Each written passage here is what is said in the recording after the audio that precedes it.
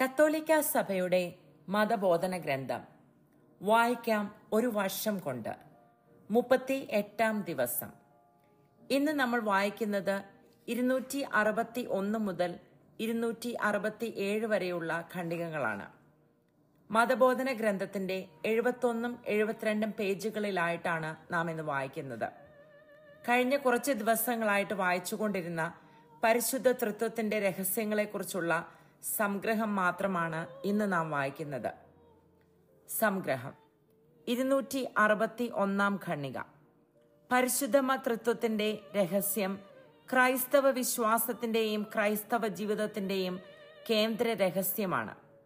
പിതാവും പുത്രനും പരിശുദ്ധാത്മാവുമായി തന്നെ തന്നെ വെളിപ്പെടുത്തുന്ന ദൈവത്തിന് മാത്രമേ ഈ രഹസ്യം നമ്മെ അറിയിക്കുവാൻ കഴിയുകയുള്ളൂ.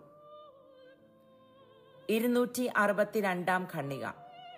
ദൈവം നിത്യപിതാവാണെന്നും പുത്രൻ പിതാവിനോടൊപ്പം ഏകസത്തയാണെന്നും, അതായത് പിതാവിലും പിതാവിനോട് കൂടിയും ഒരേ ഒരു ദൈവമാണെന്നും ദൈവപുത്രന്റെ മനുഷ്യാവതാരം വെളിപ്പെടുത്തുന്നു. 263 ഖണ്ഡിക.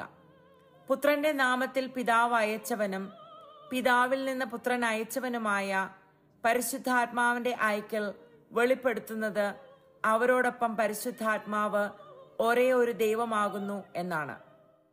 പിതാവിനോടും പുത്രനോടുമൊപ്പം പരിശുദ്ധാത്മാവ് ആരാധിക്കപ്പെടുകയും മഹത്വീകരിക്കപ്പെടുകയും ചെയ്യുന്നു. 264 ഖണ്ഡിക. സെയിന്റ് അഗസ്റ്റിൻ പറഞ്ഞിരിക്കുന്നു, പ്രഥമമായ പിതാവിൽ നിന്നും കാലഭേദമില്ലാതെ അവിടുത്തെ നൽകിയ പുത്രനിൽ നിന്നും അങ്ങനെ ഇരുവരിൽ നിന്നും പരിശുദ്ധാത്മാവ് പുറപ്പെടുന്നു. 265 ഖണ്ഡിക. പിതാവിന്റെയും പുത്രന്റെയും പരിശുദ്ധാത്മാവിന്റെയും നാമത്തിൽ നാം സ്വീകരിക്കുന്ന മാമോദീസായുടെ കൃപാവരത്തിലൂടെ പരിശുദ്ധ ത്രിത്വത്തിന്റെ ജീവിതത്തിൽ പങ്കുചേരുവാൻ ഇവിടെ ഭൂമിയിൽ വിശ്വാസത്തിന്റെ അവ്യക്തതയിലും മരണാനന്തരം സനാതന പ്രകാശത്തിലും നമ്മൾ വിളിക്കപ്പെട്ടിരിക്കുന്നു. 266 ഖണ്ഡിക. പരിശുദ്ധ തൃത്വത്തെക്കുറിച്ചുള്ള കത്തോലിക്ക വിശ്വാസം ഇതാണ്: ഏകദൈവത്തെ തൃത്വത്തിലും തൃത്വത്തെ ഏകത്വത്തിലും വ്യക്തികളെ തമ്മിൽ കൂടിക്കലർത്താതെ ഏകൈക സത്തയെ വിഭജിക്കാതെ നാം ആരാധിക്കുന്നു.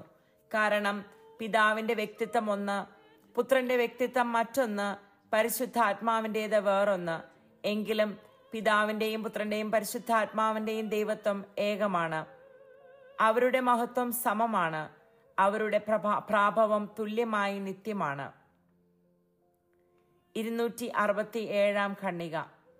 ദൈവിക വ്യക്തികൾ അവർ എന്തായിരിക്കുന്നുവോ അതിൽ വേർപെടുത്താനാവാത്തവരാണ്. അവർ എന്ത് പ്രവർത്തിക്കുന്നുവോ അതിലും വേർപെടുത്താനാവാത്തവരാണ്.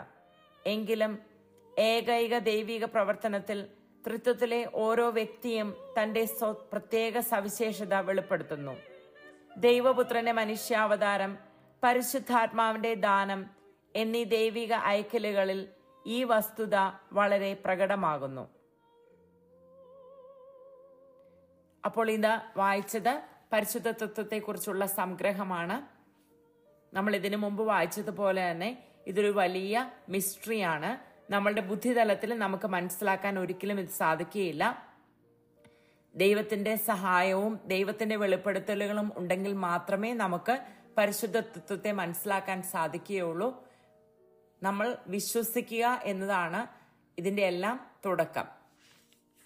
അപ്പോൾ നാളെ നമ്മൾ സർവശക്തനായ ദൈവത്തെക്കുറിച്ച് വായിക്കും. അതുവരെ നന്ദി, നമസ്കാരം. ദൈവം നിങ്ങളെ ഓരോരുത്തരെയും അനുഗ്രഹിക്കട്ടെ.